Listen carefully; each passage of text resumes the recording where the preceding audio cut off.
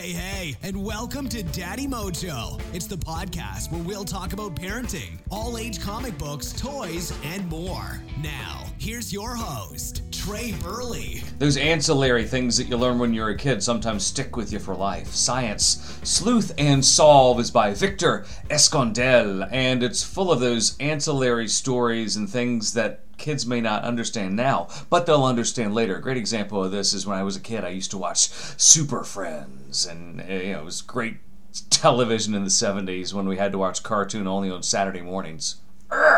Anyway, one of them had a bit where Aquaman had to pull a friend's eyelid down over his lower eye because his buddy had something in his eye, and it created the tears that flushed out the eye. Science Sleuth and Solve has 20 things that are like that may not make much sense to some kids at first, but then when they think about it, the lessons can be extrapolated to other things. And what's neat about this book is it does it in a very illustrated comic book format, where it sets up a kind of sometimes a whodunit, help the criminal get caught, or what happened here and why didn't this work formula with some really crazy illustrations and a 3 to 5 step process to which it's spelled out.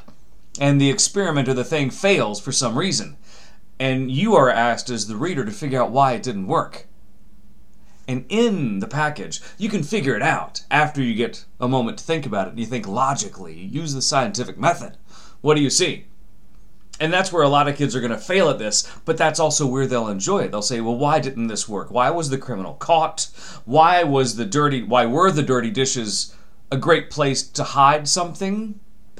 It's neat and it's clever also because the answer to these solutions is on the same pages. It's not on the back of the book. If the answers were in the back of the book, then people would just go to the back of the book and see all the answers and not read each page. But because each page has the answers on it in a fold-out tab, they fold out the tab and they see what the answer is to that page and its challenge. It's pretty clever. It's going to be great for those, I'm going to call them 4th, 5th, and some 6th graders. Even though the STEM knowledge, the science knowledge, is going to be great for all the way for 4th through middle school. The art and its approach might be a little too juvenile for those 7th or 8th graders, but the lessons are going to be solid. So I'll call it good, reluctant STEM food for middle school and a go-to book for those 4th and 5th graders that want to dig more into science and its mysterious applications.